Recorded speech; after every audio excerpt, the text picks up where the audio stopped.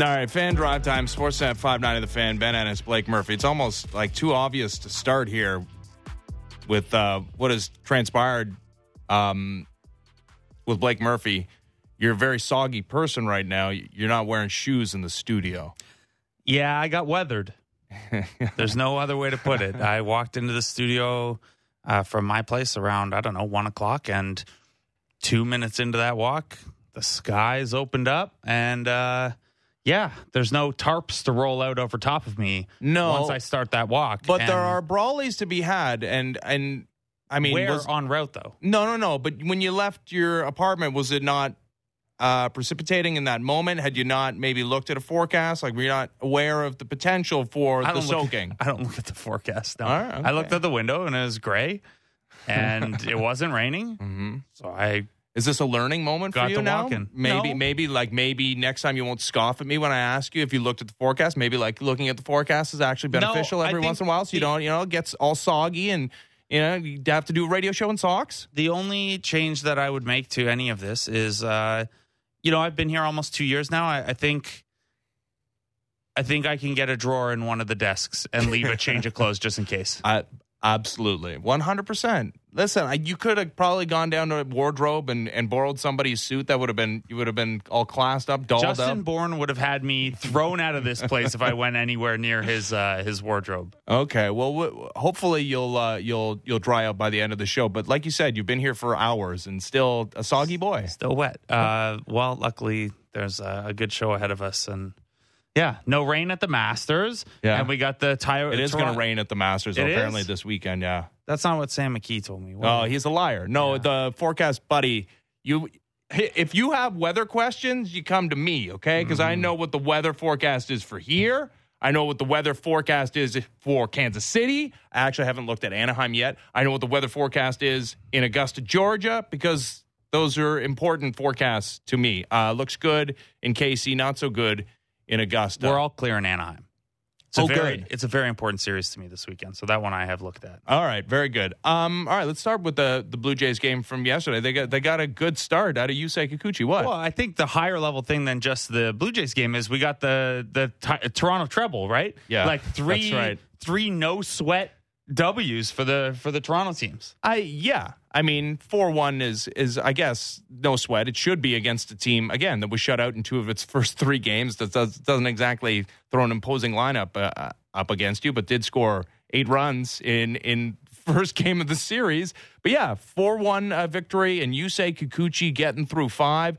Didn't have a walk through the first 4 innings of play. Only had a couple of strikeouts. It was an odd start here, Blake. And you look under the hood a little bit. Well, you don't even have to look under the hood. You just have to watch the start and the rockets that were being hit into gloves and some great defensive plays. But this is a good defensive Blue Jays team, so maybe that's a good idea to, let the defenders do their job. But, man, that was a start they had to have coming off 3/4 of a rotation looking horrible. Yeah, and I'm certainly not going to sit here and nitpick at 5 one-run innings from Yusei Kikuchi. I don't care if those 15 outs were all Kiermaier jumping over the wall to save them. The rotation needed it pretty badly. Kikuchi needed it pretty badly. It's very clear from the post-game quotes, and you can read Ben Nicholson-Smith's work at sportsnet.ca or some of our other friends around the beat. There is a lot of rooting for Yusei Kikuchi going on in that clubhouse.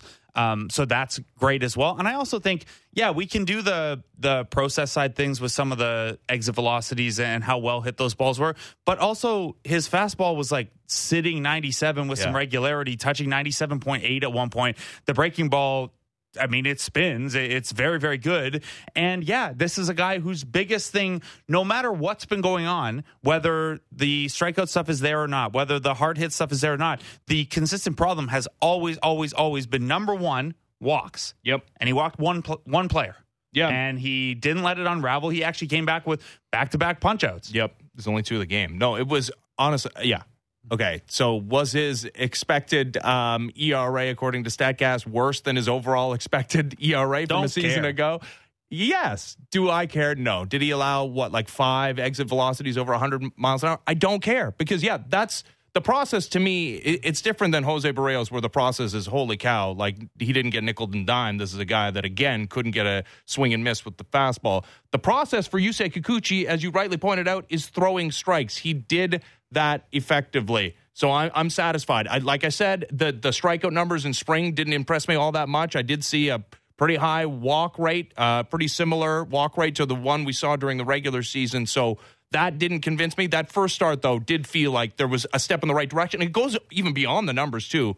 Like, you don't want to become the body language, like, interpreter at times. But, man, that looked like a different dude. Oh, and when he got out of the fifth inning there, he was clearly fired up. John Schneider said after the game that he wanted to go back out there for the sixth, which, I mean, obviously guys are always going to want to do that. But, no, it's great. And, again, with the exit velocity stuff, like, this is a guy who, even when he's been at his best, can give up some hard hit stuff. You like hard in, hard out. Yep. That's the way it goes a lot of the time if you're not at the elite end of those hard throwers. So yeah, you're gonna have to live with some well hit balls and some home runs from Kikuchi over the course of a season. But the ways to mitigate that damage are don't put guys on base for free, and the guys who can't put a charge into it, get them out. Yep. And whether that's strikeout, whether that's, guys jumping, I saw some swings early in counts that guys maybe didn't look like they were all that convinced they should be swinging. Like when the stuff looks that good on that day like that, it makes hitters uncomfortable, right? That's something that can go both ways. Hitters can make a pitcher uncomfortable in certain parts of the plate. And if a guy has that kind of stuff from the left side, you're going to have to take the first thing that looks hittable because it might be all you get that feels hittable. And there were some of those Royals plate appearances where, they hit him hard, but there were also a handful where they didn't hit him hard at all, and they didn't look comfortable up there. Yep, and a nice bounce back outing from Tim Mesa. Jimmy Garcia looked great, too. Tim Mesa, 4 strikeouts. Yeah, that's good. 4 innings from the bullpen with only 1 hit allowed. Yeah. And, batter to batter went exactly how you would have laid it out. Honestly, the only thing you could have thrown a question at is, was it a 4-out Romano save or with a 3-run lead against the offense like the Royals? Do you just roll with Garcia? Yeah. Everyone looked pretty good back there. If not for Yusei Kikuchi, this would have been the Dalton Varsho game, though, because he had a spectacular throw from left field. Hardest throw he's ever had in his entire career, and also didn't have a home run to left field all of last season, hit 27 home runs. First home run he hits as a Blue Jay is, of course, an opposite field home run to left field. The throw was spectacular, though. Holy cow. That was... route, the timing on it, 1 hop right into the chest. And out by a good margin. If that happened in the St. Louis Cardinals series, a Tyler O'Neill type would be sitting on the bench today for getting gunned down to that degree. Poor Tyler O'Neill. That was awesome. Tyler O'Neill. No, the Dalton Varsho thing's awesome. I know, but now I'm stuck on Tyler O'Neill, who's still having to fend off conversation if people missed it. Yeah. By the way, we just watched, I know we shouldn't do the out-of-town watching, but it is Shohei on the mound, and he just hit Teoscar with a 94-mile-an-hour pitch right in the ribs. Okay. Now we're talking about 3 games at once. I'm talking about Tyler O'Neill yesterday. You're talking about Shohei, and we're talking about the Blue Jays game. Games off of television for me, because if Shohei is pitching to Teoscar, I'm going to be looking. Yeah, Varsho was awesome, and that's there's no Gordie Howe hat trick in baseball. At one point, there is. At one point, I came up with the Adam Dunn hat trick, which was a strikeout, a walk, and a home run all in the same game. Yeah, could have guessed that one. I don't think even if there were one, you'd have bunt, single, and outfield assist in there. Forgot about the drag bunt single. That was just a work of art. And here's the thing: the guys who could have outfield assists paired with drag bunt singles probably aren't hitting that many home runs. No, they're not. And yeah, you know what? The only thing to add to that is he's also a good base runner. Let's see a stolen base in there too. Let's get the Dalton Varsho grand slam. Wow, that would be quite something. Matt Chapman also tying the franchise record, 11 hits in his first 5 games. He hit 4th yesterday against the lefties. He's hitting 5th today against the righty in Zach Greinke behind Dalton Varsho, who's back in 4th, and no Kevin Kiermaier today. Yeah, Matt Chapman has to hit ahead of Alejandro Kirk, not just because he's off to a better start, but you can't have Kirk on the base paths behind a guy who just hits a double every at bat. Matt Chapman is beyond locked in at this point. Every single thing off his bat is a rocket, and he's using all field. Joe Siddle with us yesterday, an awesome breakdown of some of the body mechanics. Yeah. We don't need to go in that detail. We could just say a lot of rockets coming off that bat and coming off of it to that kind of opposite field power alley that we expect guys like Guerrero and Bichette, and maybe we can add Chapman to that list if this is a thing that's coming. That's supposed to be a friendly-ish part of the new Rogers Center. Mm-hmm. Yeah, it is. Outfield defense, even without George Springer in right field, you got a great play to Whit Merrifield. Kevin Kiermaier had a great catch in center field, great route, didn't need to dive because, he's fast and took the correct route at the baseball. Already talked about the Dalton Varsho play in left field. Kiermaier's off to a great start offensively. I mentioned he's not in the lineup today, but he's hitting over 400. He is fast, has been fast. I mean, the sprint speed numbers in limited sample this season has him in the upper half of major leaguers. I wonder, Blake, because he's wants to be the best number 9 hitter in all of baseball is what he said going into spring training. And so far, so good in that regard. But he does have speed. And I wonder how low the Blue Jays will be to give him the green light, considering the guys that are going to hit behind him. The top of the lineup, George Springer, Bo Bichette, and then Vladimir Guerrero Jr. I would like to see him take off, but it's hard when you're potentially taking the bat out of those guys' hands. I mentioned yesterday that your stolen base trade-offs change depending on what type of offensive environment you're in. And a team like the Royals that isn't going to hit a lot of home runs is going to feel a little more free to run because the cost of an out if you don't have power behind you isn't quite as significant. The value of taking extra base if there are more singles hitters behind you instead of home run hitters behind you is even larger. So yes, that is a piece of the accounting. But I don't think it's something that you can really reshape I think it's one of those it is what it is things. I don't think you can bump him up the ahead larger of sample of Kiermaier does not suggest that he should be hitting higher than 9th most days. You'd also get into, if you want to play, like say he's hitting 7th or 8th and you want to play a little hit and run with him or delay steal, that kind of stuff. If he's hitting in front of 8-9 hitters instead of top of the order guys, well, you trust the bat to ball a little less in terms of helping him along and making those situational base running things productive. Also, if the idea of taking Kiermaier from first to second is a good one, which it is, of course, you'd want him to do that. But if he does that with Vlad and Bo and Springer up, that's really valuable. If he does it with guys who aren't hitting as well up, it's tougher. So I think it's a thing, but I think the impact of slightly limiting Kiermaier's green light is much, much smaller than what you'd get by moving him elsewhere. Like there would be other externalities in that position, which are that lesser hitters are trying to get Kiermaier across, or lesser hitters are setting up Vlad and Bo and Springer at the top. Like I've always been a proponent of there are batting order optimization rules you could follow. Once you get past number 6, though, I kind of like I do like a little speed in the 9 hole, but you're the guy who's going to be on base to set the table for the top of the order. So Kiermaier hitting this well so far is, I don't know. I think that kind of fits. He did the take plan. off once. I think it was on a 2-strike foul ball by George Springer yesterday. But yeah, it's just everybody's stealing bases except for the Blue Jays. But that's all well and good as long as you win games and score runs, which they did yesterday. Got enough against a Royals team that came back to earth after getting to Jose Barrios in Game 1 of the series. We got a new Blue Jay today, Blake. Yeah, Jordan Luplow. Claimed from the Braves, he was optioned to Buffalo. Hyun-Jin Ryu finally, mercifully, put on the 60-day IL. I don't understand what the benefit was to waiting until this moment. Like, there must have been a cause. There must have been a reason why the Blue Jays didn't do it until this very second. I think it's just why do it until you absolutely have to? But why not do it until you, why not do it? My guess for that would be that the union and agents and maybe even your guys at AAA don't look favorably on open 40-man spots for too long. Oh, that's a good one, actually. That you know what? I think you might have cracked the code.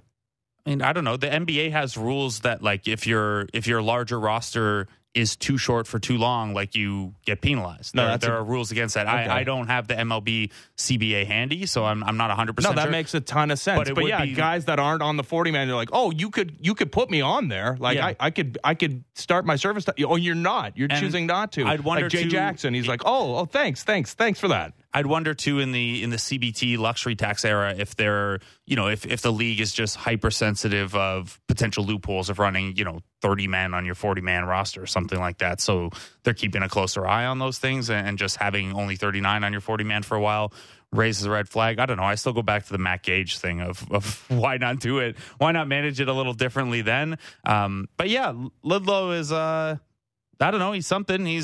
What did he call him earlier? I tell you, giant tiger, Robbie Grossman? No, that sounds like it's denigrating giant tiger, which I'm not attempting to do. I have a giant tiger very near to where I live. But yeah, he is a little bit cheaper Robbie Grossman. And actually, the career numbers against left-handed hitters or left-handed pitchers are actually superior in an OPS sense to what Robbie Grossman has done. Now, Robbie Grossman has a higher batting average, but Luplow walks a little bit more, and he's hit for big-time power against lefties. Not so much against righties, and I think overall a better defender. I mean, everything I've seen. Big arm, at least. Yeah, huge arm, grading out at about an average dude, about even outs above average Major League Baseball StatCast, but like in the 96th percentile when it comes to arm strength. A guy that I guess becomes an option if Whit Merrifield isn't doing it for you against lefties in the outfield, or Santiago Espinal. He can become an option when you have seemingly only Kiermaier out of the lineup against lefties, because the way Dalton Varsho's looked against lefties, I don't think he's getting too many days off. Not anytime soon anyway. So the other thing is, you mentioned potential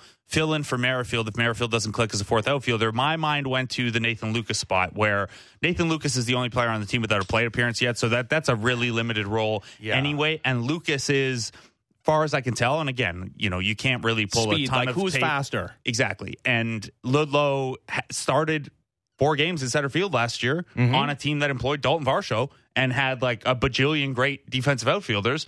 So he's probably not a complete zero if he started in center field over a Varsho or a Jake McCarthy type. So maybe you're comfortable with that.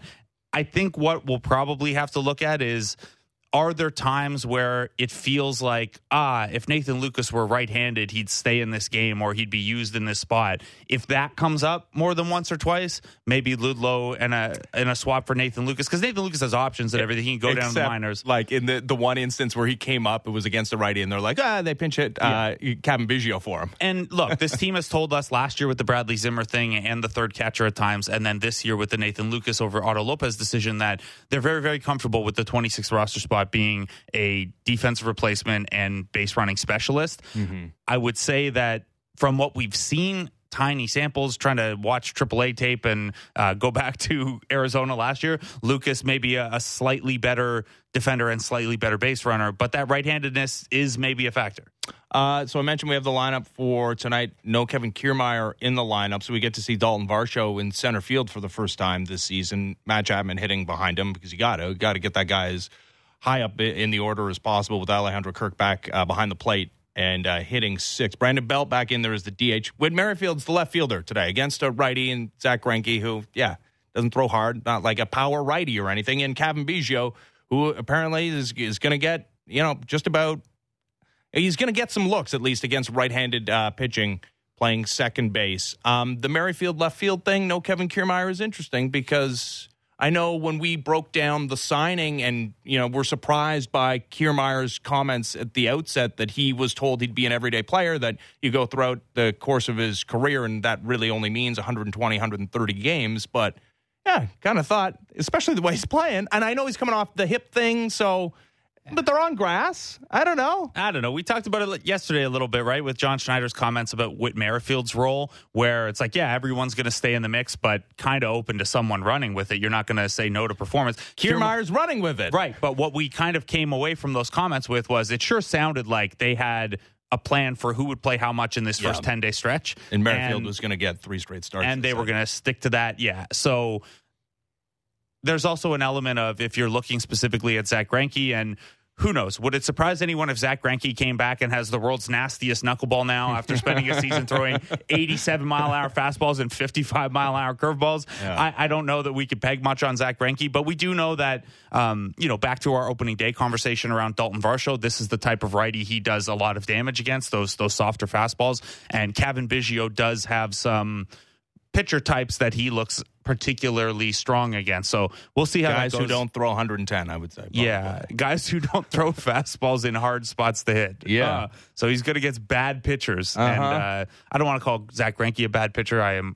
beyond fond of Zach Greinke. Yeah. But he's like 100 at this point. Like he's 1 year old for every mile an hour that he's going to throw today. Honestly, the only real surprise here, I think, in the way things have been juggled for me, is that Santiago Espinal has the fewest plate appearances and the fewest innings played of anyone other than Nathan Lucas, which is like a mild surprise to me, I guess. Yep.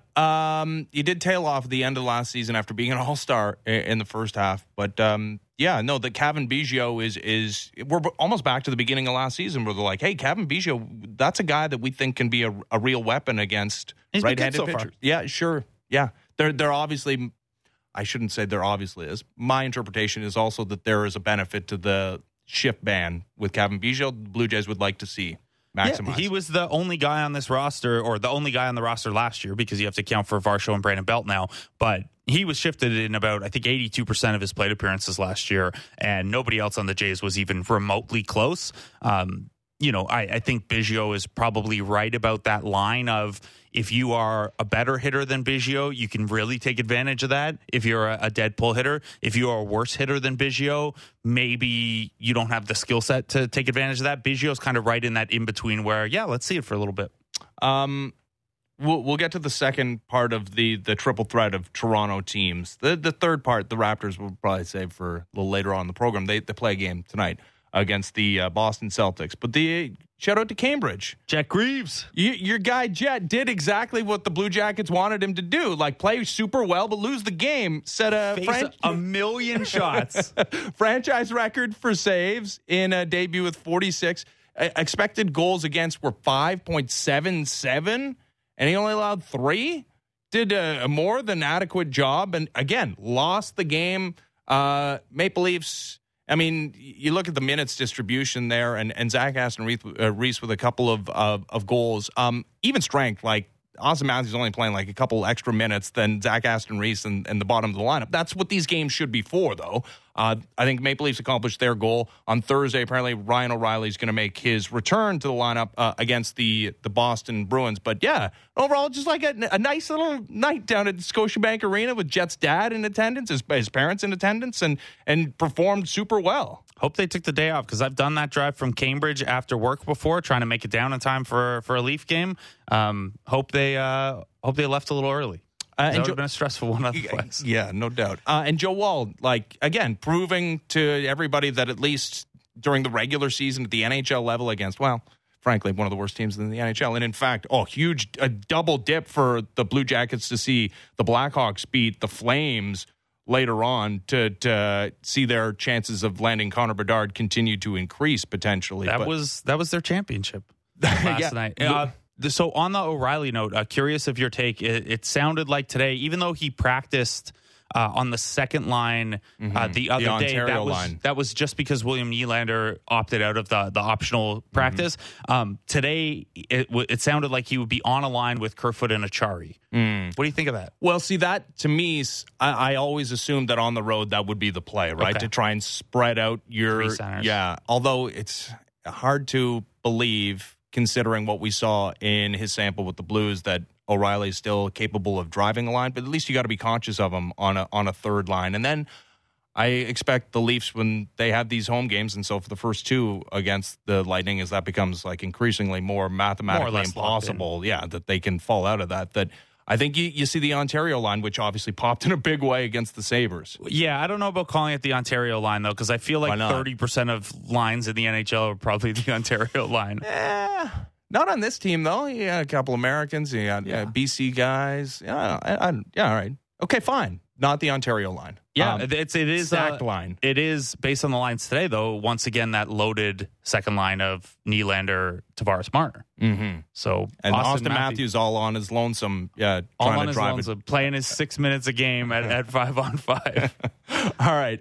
When we come back, we'll talk to Adnan Virk. MLB Network mentioned that Shohei Ohtani in action right now. Maybe we'll get to that Tyler O'Neill, Oliver Marmol little dust up there, and the Mets look stinky. The Rays look amazing. That's coming up next as the Fan Drive Time continues. Ben Ennis, Blake Murphy, Sportsnet 590 The Fan.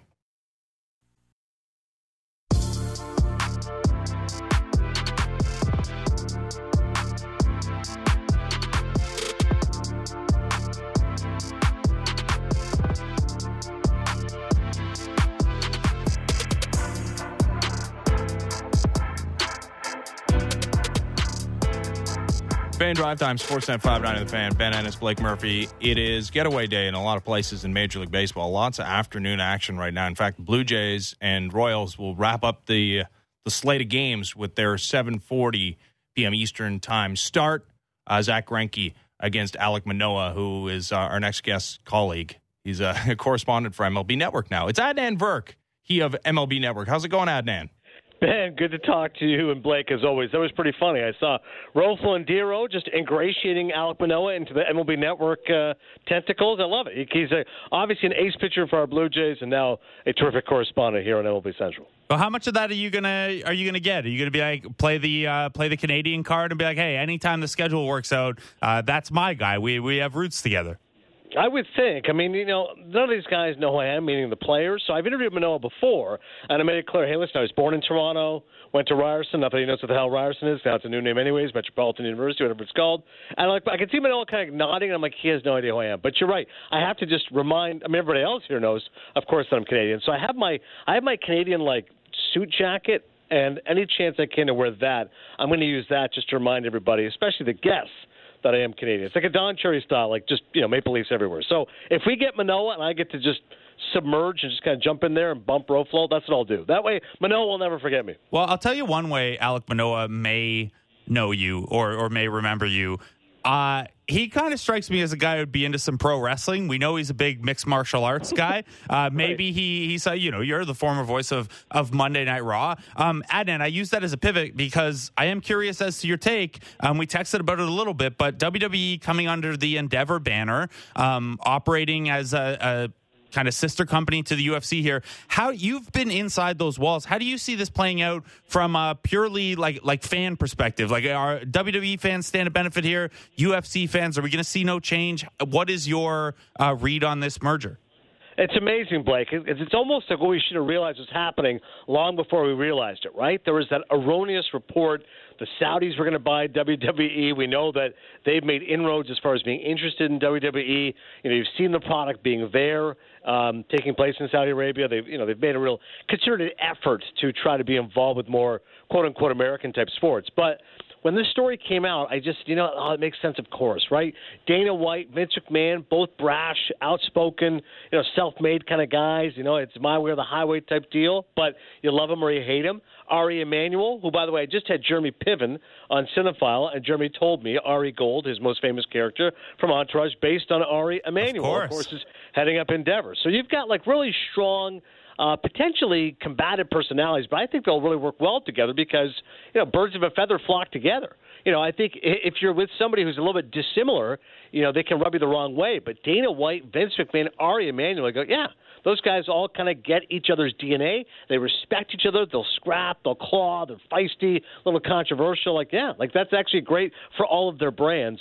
And, of course, I'm thrilled for my friend Nick Khan. Speaking of agents, he was my former agent for 8 years at CAA. He represented me. He is the president of WWE. I exchanged texts with Nick. I said, I'm so proud of you. He grew up middle-class immigrant kid, Persian family in Las Vegas. His favorite athlete was the Iron Sheik, and now he's the president of WWE running things. I'm so proud of Nick. It's an amazing journey, man. And as an agent, he represented, forget about me, Colin Cowherd and Mike Greenberg and Stephen A. Smith and every big star you can think of, Kirk Herbstreit, and now he's running WWE. So listen, I think it's great for wrestling fans. It's obviously billions of dollars being spread out, and it's like strength in numbers. They're combat sports joining forces together. Two is better than one, quite simply. Yeah, it seems like it makes a ton of sense. I guess if there was going to be one sect of the fan base that might be a little bit perturbed, it might be the UFC guys who from what I can gather, Blake, and correct me if I'm wrong here, don't like to sometimes be lumped in with the the WWE crowd and the crossover of their what they consider legitimate sport. Sure, comparing nobody it to likes to be compared to the other fans, right? Like Marvel Cinematic Universe fans don't want to be compared to Star Wars fans and all that stuff. Like everyone wants to be their own special little guy, but they're closer to each other, at least from a business standpoint. They're closer to each other than they're not. But I guess, yeah, Ben, where were you going with that for Adnan or? What's that? No, I was asking you. Oh, yeah. Adnan can maybe speak to that element as well. Like, I guess the big question is what kind of crossovers do we see, if at all? Because those are the ones that could, to Ben's point, potentially rub some people the wrong way. Do you see more of a crossover potential here? Or are we getting Conor McGregor on Raw or what? Yeah, I think it's probably too soon to tell. But again, strength in numbers, 2 is better than 1. I think it'll be obvious you get some sort of crossover at some point. One thing you know, Blake, as a wrestling fan, never say never, right? A guy leaves, eventually he comes back in a different role. In fact, Stratus faction guaranteed, our own Trish Stratus, back at WrestleMania this weekend. So wrestlers are always brought back. Similarly, in UFC, just like boxing, you'll see a guy come back after having retired. So I think you could definitely see some cross-promotion of older-type stars, right? Big names showing up. You get The Rock at a UFC event. I'm just throwing out names, spitballing. But, yeah, I don't think you'll necessarily see, like, current guys like Drew McIntyre in a UFC fight, but I think you definitely get some of the old guard cross-promoting, and why not? It'll be great scuttlebutt for everyone. All right, I don't have a way to pivot back to baseball. You don't want to talk about Trish Stratus wearing Raptors gear around WrestleMania weekend or anything like that to pivot to basketball? Speak to that. Ben was not expecting Blake to hijack this interview so soon. Ben was thinking, hey, 10 minutes of baseball, a little wrestling at the end. But Blake was not messing around. In case the line went dead, he had to get his wrestling stuff in. Yeah, I had to get it off the top. Okay, so Monday Night Raw this week was must-see viewing. A lot of curious eyeballs. Today we got another must-see event. Grayson Rodriguez debuting for the Baltimore Orioles. An embarrassment of prospect riches for these Orioles. Did you get to see much of the start, and what did you like from him? I didn't get to see a ton, but I saw the nice moment with him and his father after the game. What do you make of Grayson Rodriguez and where the Orioles are at right now, Adnan? Well, you mentioned the embarrassment of riches in Blake. It's interesting because so far we've seen a lot of their position players. You've seen how Adley Rutschman is an immediate difference maker. Gunnar Henderson, my pick for Rookie of the Year. But you haven't really seen much of these arms, right? Last year, their starting pitching was, I believe, 24th in the majors, but their bullpen was really strong, and eventually they'll get back a guy like John Means. He's one of the few young players you go, okay, this guy's supposed to be a stud. But Rodriguez is arguably the most highly touted pitching prospect in baseball. He's the 7th best prospect according to MLB.com, and right behind Andrew Painter, if you want to go by the numbers, according to MLB.com. But he didn't actually make the opening day roster because he had a 7.04 ERA in 5 spring starts. And Mike Elias, the GM, even said, I wasn't expecting this. We were hoping he'd show up as a better version of himself. But the O's rotation has a 7.40 ERA through their first turn of the season. Rodriguez gets pressed into duty because Kyle Bradish was placed on IL with a right foot contusion. So the guy was great last year, 2.62 ERA in the minors. Big guy, 6'5", 230. According to the scouts, he got a 70 on his changeup and his fastball. Changeup sits mid-80s, late life, pairs well with a fastball that can hit 100. So I thought he looked good today, and it was especially fun just to see him against Jacob deGrom. And it almost felt like a classic deGrom start in that he looked good early on, 8 punch-outs overall, and then got tired and slowed down. And his first start, similarly, came out like a house on fire, and then eventually slowed down. So that's one of the concerns there when it comes to a guy like Jacob deGrom. But listen, to have Rutschman, Henderson, now Rodriguez, if you're a Baltimore Orioles fan, the future is now, right? I don't know if they're going to be a playoff team, but they're certainly going to push, and they're certainly a much better team than we would have thought. 3-3 in the early going, and they lose the Rangers 5-2, but clearly Rodriguez is here to stay. Yeah, no, they're an up-and-coming bunch, and they basically took the offseason off as far as acquiring players that could impact their wins and loss totals this season in free agency, and maybe that's something that occurs next offseason. But no, the division is, again, it looks beastly. Maybe we can leave the Red Sox out of it. But yeah, they're going to score some runs, I suppose. But yeah, the pitching staff looks a little rough there. But at the very top, it's the team that maybe people forgot to talk about in projecting the American League East, because it was like Yankees, it was Blue Jays, and then it was like, and don't forget about the Rays. But the Rays starting staff is so stupid, Adnan. And yeah, they're going to get Tyler Glasnow back at some point this season. I know they're playing tomato cans, but so are the Blue Jays. You play who's on your schedule. It doesn't mean that you win every single game. But when you have that staff, maybe you do. It's so frustrating, Ben, because like as baseball fans, we're day in, day out. We just want to see something different, right? Every year there's going to be some surprise team coming out of nowhere, and then you can say, can we just move on from the Rays? Like, it's not that we want to disparage excellence, but you get tired of the same old story, which is they've got so much talent up and down their lineup. The fan base doesn't care, and yet you underestimate them at your own peril. I mean, starting the season, 6 straight victories, first time since the 2016 Orioles went 7-0. 15, by the way, since 2009 to do that.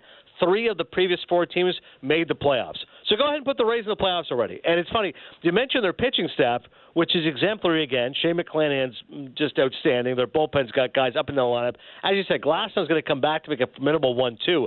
But I look at their offense, Ben. Like, they're down 6-5 entering the ninth on Tuesday. They hit 3 home runs to score 5 runs. They beat the Nats in comeback fashion. Yandy Diaz has reached base 8 times, 17 plate appearances coming in. Guy's got almost like a 500 OBP. Yandy Diaz is playing like that. Arozarena has been great so far. He's hitting like 350, 5 extra base hits, 5 RBI. You know Wander Franco's an absolute stud. Like, that's the thing with the Rays. Like, I know their pitching is going to be really good. I just get confused when I say, how are the Dodgers the only team that has scored more runs than the Rays so far? Luke Raley's hitting. Jose Siri, former top prospect Josh Lowe. Like, what? Like, every time the Rays just surprise you. And to me, I'm impressed that they've been scoring runs in bunches. Now, I know it's the Nationals. I get that. But still, they've got offense to burn it, feels like. Adnan, we've talked a lot about the changes and the early impact there. I think we all expected stolen bases to be up. We expected the games to be a little quicker. All that's going to plan. And this is not unique to Tampa Bay and the Dodgers, even though they're outliers. One thing I maybe didn't expect, but slugging percentage is up a decent amount, and how often home runs are actually leaving parks on a per fly ball rate basis is up. Are we headed for another, check the balls kind of thing here? Or is this just, everyone seems to be, I guess, the wheels keep turning as there are more singles and then more base runners and then maybe a few more mistakes on the hill that leading to the big stuff? Yeah, I was surprised by it. Like, when I saw I've seen the steal stuff, especially opening day, the 21-23, obviously a much higher success rate than a year ago, much more attempts. But I said, pitching always kind of rules in April, especially because the weather's cold. Once it warms up, the bats will heat up. But I was surprised, Blake, when I saw it the other day, wait, home run rate is higher than a year ago, like demonstrably so. I'm like, wow, okay, so we know that the pitch clock is speeding things up. I didn't realize it was speeding up the bats as well. So I will go under a small sample size and say there's no conspiracy theory yet. But I am a little curious why after a week we're seeing some more runs being scored via the home run. And again, no one's going to complain about home runs being hit. I think that's a good thing, again, for the game, making it team-friendly. But, yeah, I had a raised eyebrow as well when I saw that. I had a raised eyebrow when I saw the Marlins and Twins play a game in under 2 hours yesterday. First time this season, buddy. Like, are we going to have like a couple a week? But I mean, Sandy Alcantara doesn't get to start every game, and that was a huge part of it being a game that wrapped up in under 2 hours. But that's jarring. I miss that stuff. That is like Roy Halladay, Mark Burley stuff, Adnan. Oh, I agree, Ben. I mean, I love a good old-fashioned pitcher's duel. When pressed, my favorite World Series ever, I'd love to say 92-93. I'm going to offend everybody, but it's 91 because Twins-Braves, every single game was a one-run game, and it featured the greatest pitcher's duel ever in Game 7, Jack Morris and John Smoltz. Smoltz goes 7 innings, gives up 1 run. 7 innings, did not give up a run. Morris went 10 innings, complete game, and, of course, Gene Larkin, the sac fly, scores Dan Gladden and wins. So I think if you ask any true baseball fan, a great pitcher's duel, you get excited about that. Now, again, home runs are exciting for everybody, and yeah, of course, I want to see a walk-off when I can, but I'm with you. Sandy Alcantara, the fact that he's old-school horse, he's now thrown 7 complete games. You include last season, he threw 6, which was more than like a half of the teams in baseball. That's another complete game for him, and he works quickly. Like, what is there not to love about Sandy Alcantara and the pace of these games, man?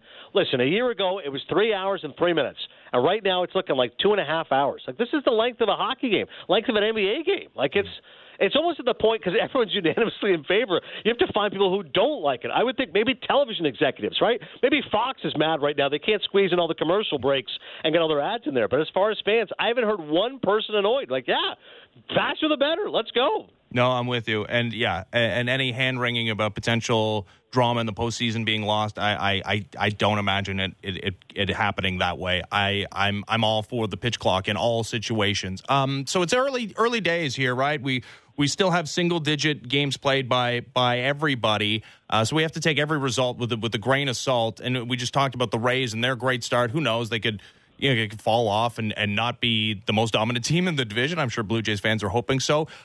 Is there anybody on the other side of the ledger? I mean, the Phillies are off to this horrible start. Finally get their first win yesterday, but lose again to the Yankees. And we know they suffered the horrible loss of Rhys Hoskins for basically the entire season in spring training. And you mentioned Andrew Painter. He suffered an injury. He was a potential piece in their rotation going into this season. Of course, Bryce Harper still not back, although he was apparently taking batting practice the other day. Like, how concerned should Phillies fans be after a 6-game start being 1-5, considering the things that are precipitating that? Yeah, part of it is, again, I always look at the competition. Say, okay, you're facing the New York Yankees, you're on the road, okay, that's going to be a tough challenge, I get that. But at the same time, you do have to perform. I mean, if you can get one win, fine. To start it like that, I mean, they're only the 6th team to win the pennant to start 0-4. The last time we did it was the 1984 Orioles. Of course, they won the World Series back in '83. So I think it's definitely concerning. And as you said, it's because there's other cracks in the lineup. The fact that Hoskins is done, the fact that Bryce isn't going to be back for a couple of months. I think they thought their pitching would be a little bit better to help them out early on. And their offense is okay. Like, Schwarber hit a home run late today, but it's not going to be enough to overcome the fact that pitching won't be good enough. So to me, it was always going to be a challenge for the Phillies because the division's so great. Like, I think the Braves are the best team in that division, but you ask me any day of the week, and I might say it's the Mets, I might say it's the Phillies, depending on how I'm feeling. But I think it's already going to be a bear.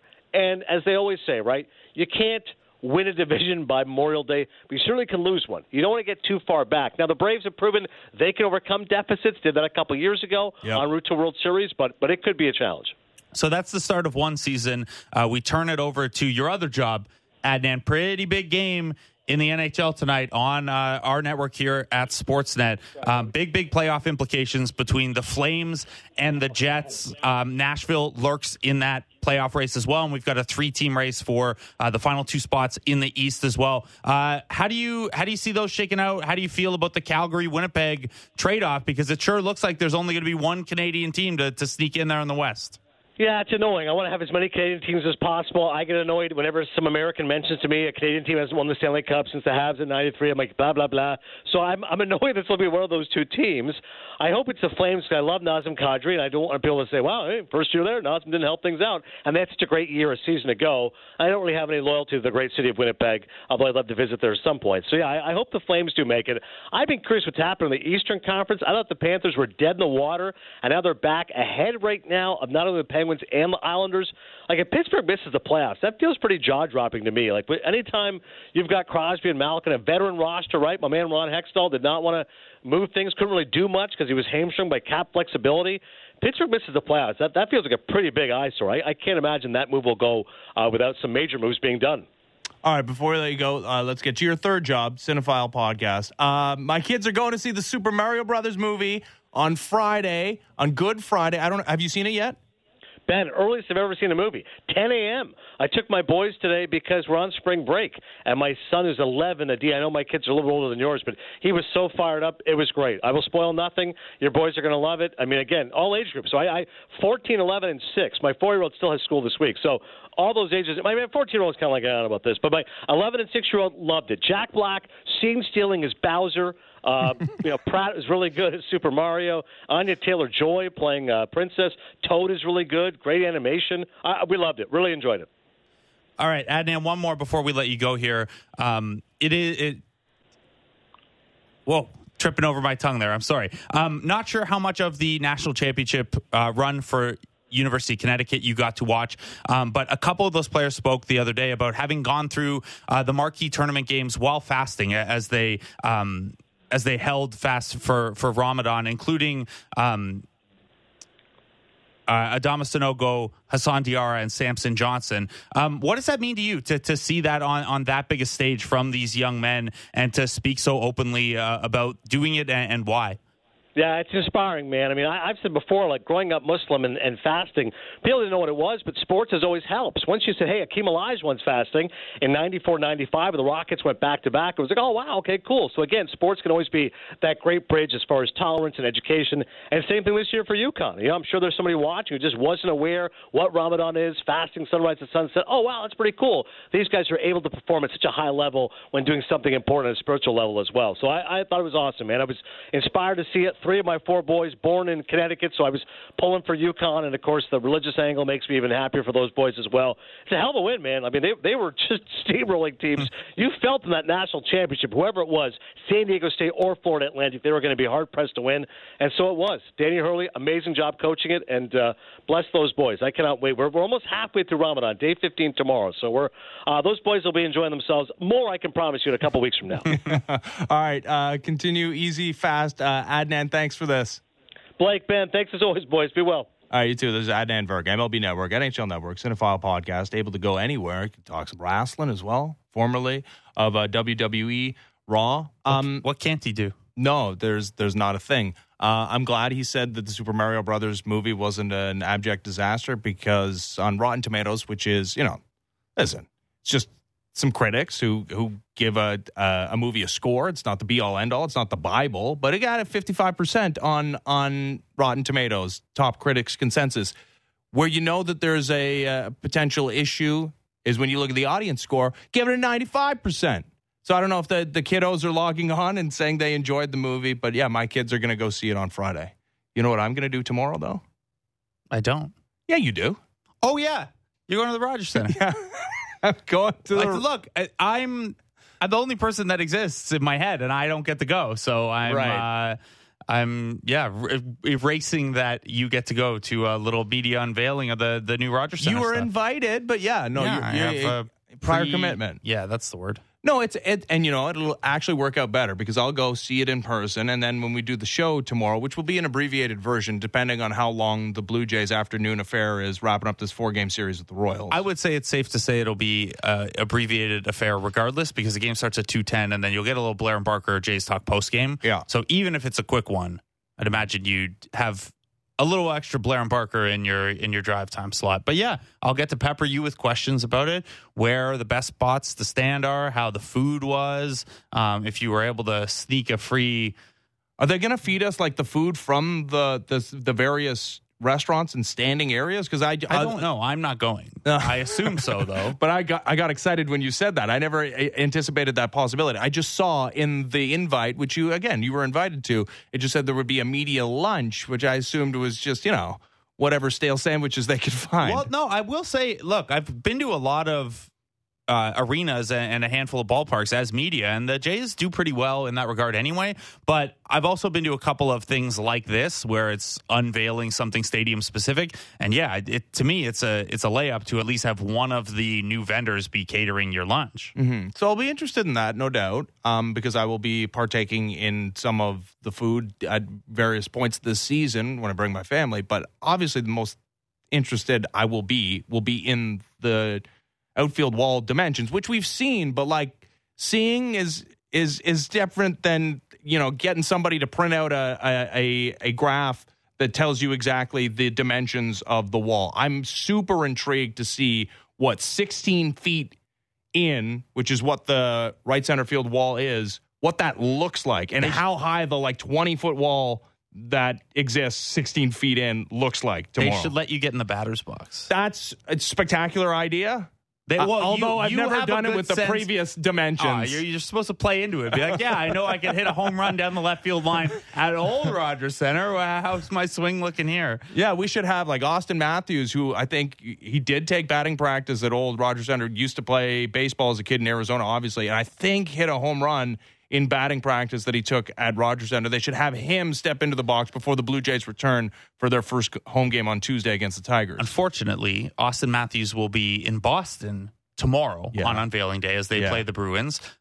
Also in Boston, the Toronto Raptors tonight. Mm-hmm. Marcus Smart, Jason Tatum, Al Horford, Danilo Gallinari, all taking the night off. Boston on the second night of a back-to-back without much to play for. Yeah, not a surprise. All right.